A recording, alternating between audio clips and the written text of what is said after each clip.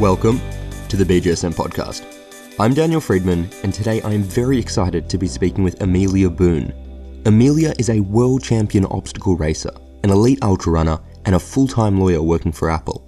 She has won over 30 races, including the world's toughest mudder 3 times, and has made more than 50 podium finishes. She is one of the most accomplished athletes in the history of obstacle course racing. Amelia, thank you for being on the podcast.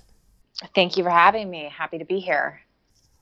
I know this phrase makes you cringe, but I was hoping you could start today by sharing your story with our listeners. Absolutely.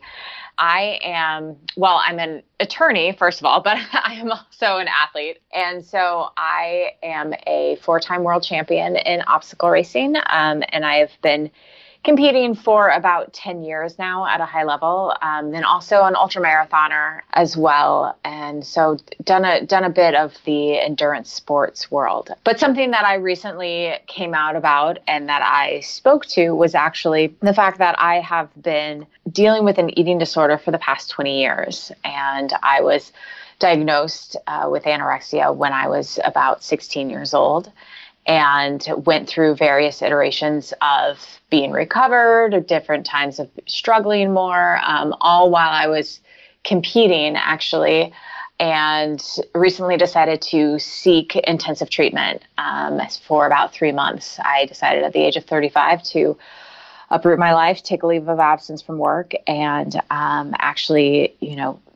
seek some solid recovery this time around. What motivated you to break your silence and start a conversation? Yeah, so to be honest, a lot of it can be somewhat selfish for me because it is very, I think, therapeutic to talk about these things. But frankly, I had seen and been inspired by a lot of athletes who had talked about having eating disorders in the past, or who had struggled with or overcome eating disorders.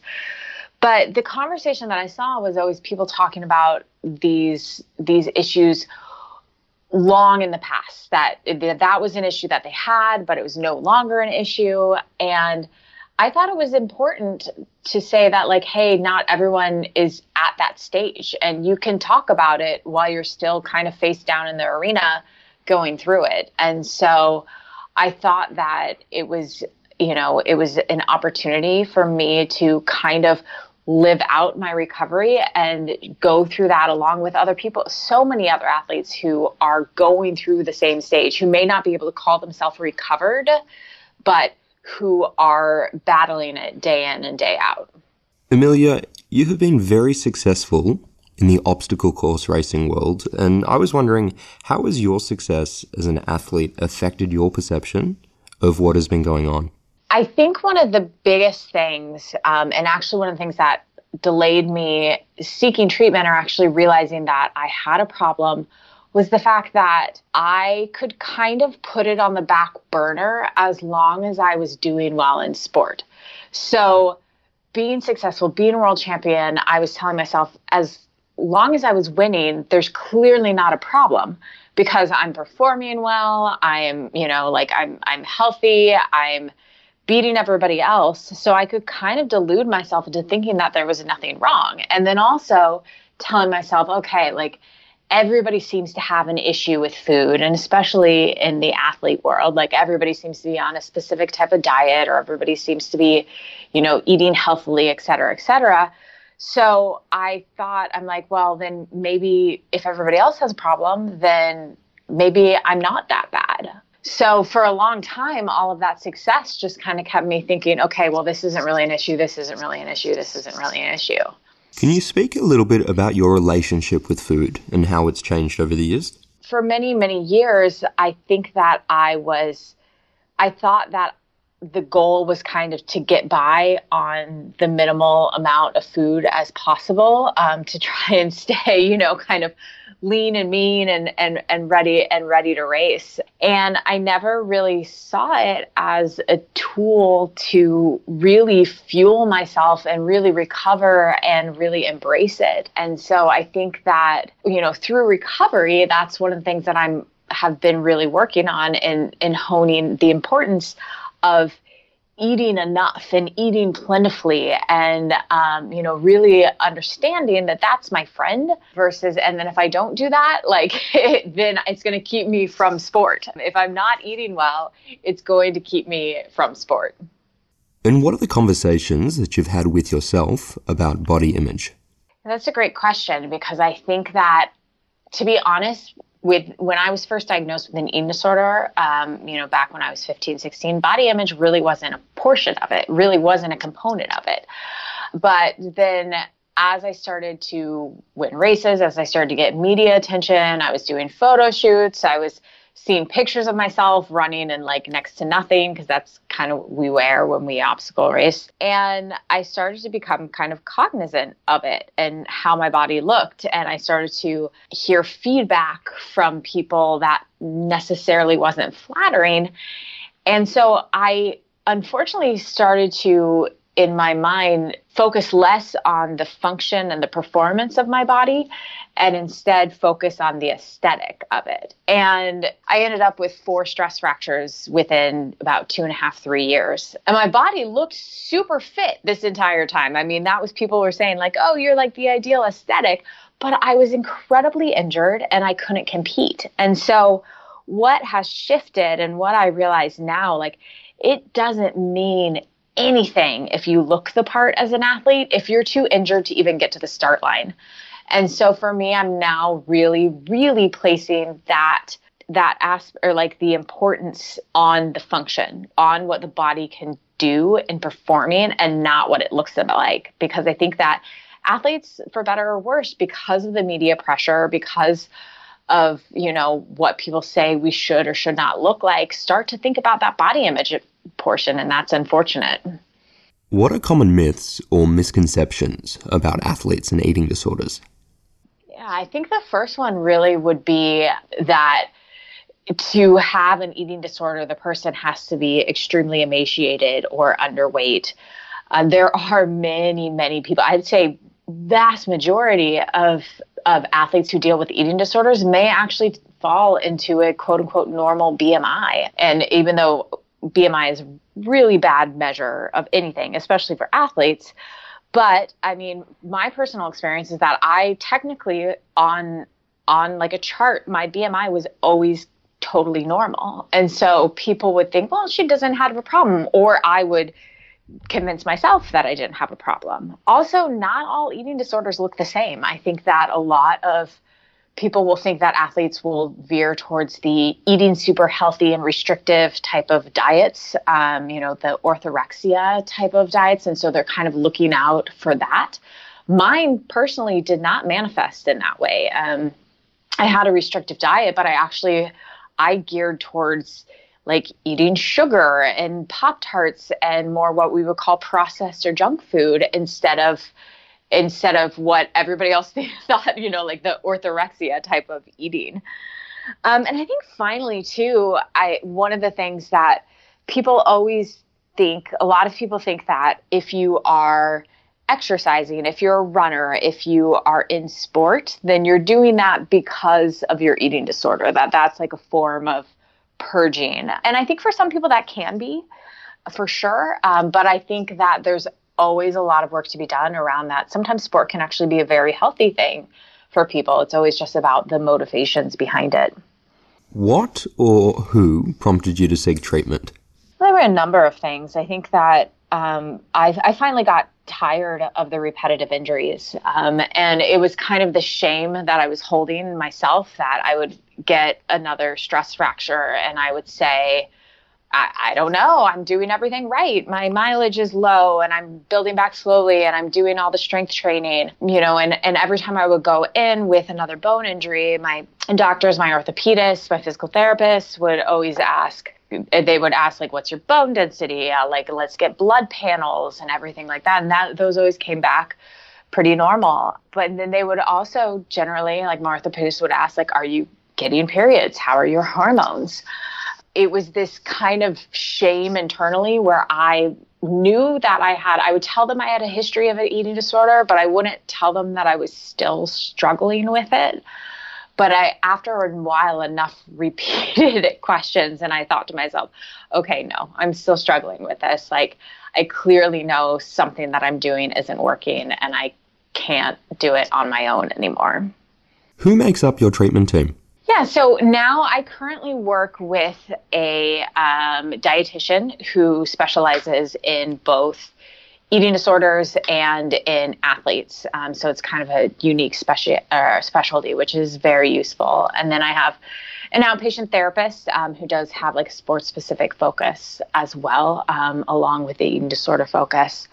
And then I work with like a doctor to track weight and vitals and labs and everything like that. And then I have my sports team and my physical therapist and my orthopedist and whatnot. And so that's my current kind of like outpatient team. I was at a facility where it was like a day patient program. And so I had a much broader team at that point. You've obviously had a lot of experience with different clinicians in recent times and I guess over the years. And I was wondering, what has worked well with different clinicians when it comes to eating disorders? I think the number one thing that has worked really well for me is for the clinician to really understand the desire for sport and to acknowledge, that my goal is to be competing in a healthy way, and really kind of align with that. I think that a lot of clinicians, if they're not trained in eating disorders, I think the first thing is to kind of say, well, you have to get out of sport. You have to get out of sport. To heal, you need to get out of sport. And I don't think that's really realistic. I think that, and actually, you tell an athlete that, and they may actually fall further back into their disorder, because then they won't want to seek help if they think, okay, well, if I tell somebody, they're going to say, I can't compete anymore, or I can't be a part of the team. And clearly that there are times when there may be like medical things that need to be stabilized that would prevent somebody from playing. But overall, I think having a clinician that will work with you to get to that. And then I think really asking the hard questions. As much as I didn't like when my doctors would say things like, are you getting your period? Or have you had your hormones checked, or how is your eating? Because it's kind of an awkward question. I think that it's really effective. And I mean, the thing is, the clinician can't be a police. You can't really monitor. And so sometimes it's best probably to take the person at the face value of what they say. If they say, yeah, I'm eating fine, then it's not the role to be kind of like probing further into that. But I think just even asking the question, if somebody is ready for help, if they are kind of in that space where they're going to where they think that they're going to get treatment, like just the question will prompt that. Because as I've known, look, I've dealt with this in various iterations for the past 20 years. You can't force somebody to get help who isn't ready. But being open to just talking about it and kind of floating those questions can actually help a person who's kind of thinking that they're ready move to that line. And if we look at it from the other side, what hasn't been so helpful with the different clinicians that you've seen over the years? I think the vast majority of these have to do with the interaction and comments. So number one thing I would ask all clinicians out there is to not comment on an athlete's body, and specifically by the phrase of like, you look fit.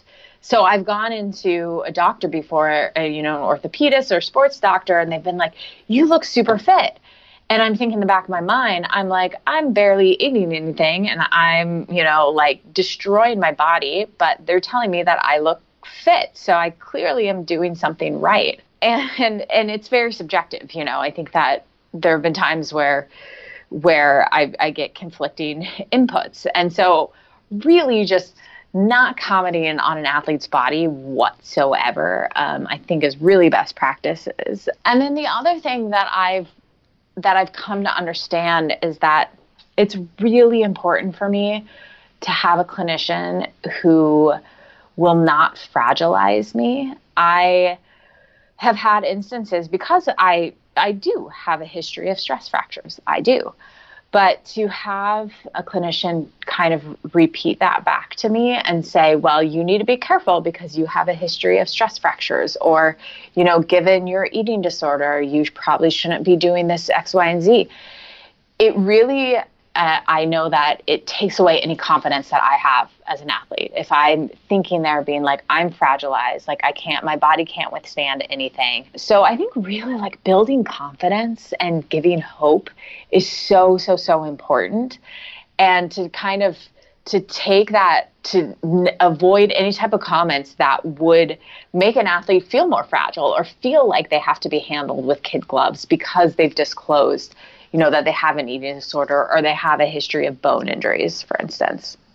What does the stigma associated with eating disorders look like within the athletic community? I think there are a number of misconceptions, and I think that the biggest stigma is that it's something that young female athletes deal with, and only young female athletes. I'm 35 years old. I am by no means in the athletic world a young spring chicken. And I think that there was a lot of shame for me in coming out and admitting at this point in my life that I was still dealing with this. And I can't even imagine. I was at my treatment facility. I was there with some male athletes as well. And and who struggle just the same, and sometimes, if not more, because it's something that men in general, as a stereotype, aren't encouraged to talk about as much. And so I think that breaking down those stereotypes and learning that, eating disorders do not have an age, they do not have a gender, they do not have a body type. And so I think that, those are really important things for sure. How else should we, and how can we change the way we are talking about eating disorders, both within the clinical setting and out in the public? I really think that, there are a number of things within to change how we're talking about eating disorders. First of all, I think that we need to talk about them more because there's a lot of shame around them in athletics, and people don't want to talk about them because of the consequences of potentially being removed from the team, et cetera, et cetera. So if there's anything, it's talking about them without blame, without stigma, and to be really open to learn from it and to understand that the eating disorder, isn't the athlete, and that actually sport can also be a very healthy part of recovery. And more, I think clinicians are learning that, sport can be part of eating disorder recovery, and that it's not something that has to be taken away. But I think that, it's really important, most of all, to just talk about it more and to not stigmatize it and to not remain quiet about it. In your blog post that was published on the 8th of July this year, that was then republished in the Outside magazine, you mentioned that you felt you represented Red S, and I was wondering what made you feel this way, and what should clinicians know about Red S from the athlete perspective? Yeah, frankly, I didn't know much about it myself until a few years ago. And I think at that time when I learned about it was the female athlete triad. But we've moved beyond that to Red S. And I felt that way because, look, I have a long history of disordered eating. I have repetitive bone injuries, and I wasn't getting my period. But I think the thing that was important for me as an athlete, and important for that, I think that clinicians should know, is really, at least for women, is that period aspect can go missed. And understanding, like, now everybody's talking about, like, it's, 10 years ago, people were telling me, oh, it's okay, you don't have a period. Like, you're an athlete, you'll get it back, et cetera, et cetera. But so first of all, I have an IUD, a hormonal IUD. And so I only was able to find out that I wasn't having periods by doing a hormonal, like, blood panel workup and learning that my estrogen levels were pretty much next to nothing. So any athlete, I think, if an athlete mentions to you, like, oh, well, I have an IUD, the number one thing should be like, well, we need to check out what is going on if you would be getting a period if you didn't have one. And the same thing for an athlete who's on birth control, like the pill, who's like, oh yeah, I'm getting a period. But you don't know that unless you actually, because that's like synthesized by the exogenous hormones. So I think that's, for me, is like number one, because I didn't know for many years. I just assumed I was getting a period. And I mean, in hindsight, maybe I could have prevented some bone injuries without knowing that. Before we let you go, can you leave our listeners, the sport and exercise medicine community, with 3 clinical tips for helping athletes when it comes to eating disorders? I'd say the first one is really to understand that an athlete can be at a healthy weight, quote unquote, with a BMI that's in the normal range, and still be suffering from not only an eating disorder, but be suffering from Rett-S as well. I definitely think that the number one is to look past the number on the scale. And then that kind of dovetails in with the second one, that if you are approaching an athlete who you are concerned about that may be suffering from an eating disorder, number one thing is to not make it about weight. If you have a close relationship with them, if you're a coach, if you're a practitioner, it's something that's more about behaviors or about how they seem overall. But for better or worse, people suffering from eating disorders, if you make a comment about weight, they're either going to be super defensive or sometimes take it as a compliment. Be like, oh, I'm losing a lot of weight. Maybe I should continue on this. So I think that finding ways to talk about it in ways that are beyond a number on the scale is definitely important. And finally, I mean, and this is something I mentioned earlier, I think the key is just really to give hope and confidence to the athlete, and to say that this is something that they'll get through, because it is a very, very frustrating path. And I've had many times where I've just felt like I'm going to be broken for the rest of my life as an athlete, and it's not something that I can change. But to have a team and to have practitioners, tell me like, no, we'll get through this, and, you'll come out better on that side, and that you are strong, and that, that this is something that sport can be in your life. That's very, very important. Amelia, thank you very much for sharing your story today with our listeners, and on behalf of the whole BJSM community, thank you for being so brave and for shining a light on an area that we all believe needs much needed attention. Thank you so much for having me. Thank you for listening to this BJSM podcast with Amelia Boone. If you enjoyed this podcast, please share it with friends or leave us a review and connect to our social media channels. You can listen to a new, clinically relevant BJSM podcast every Friday, and there is no better place to find them than on the BJSM app. As always, we hope you have a physically active day.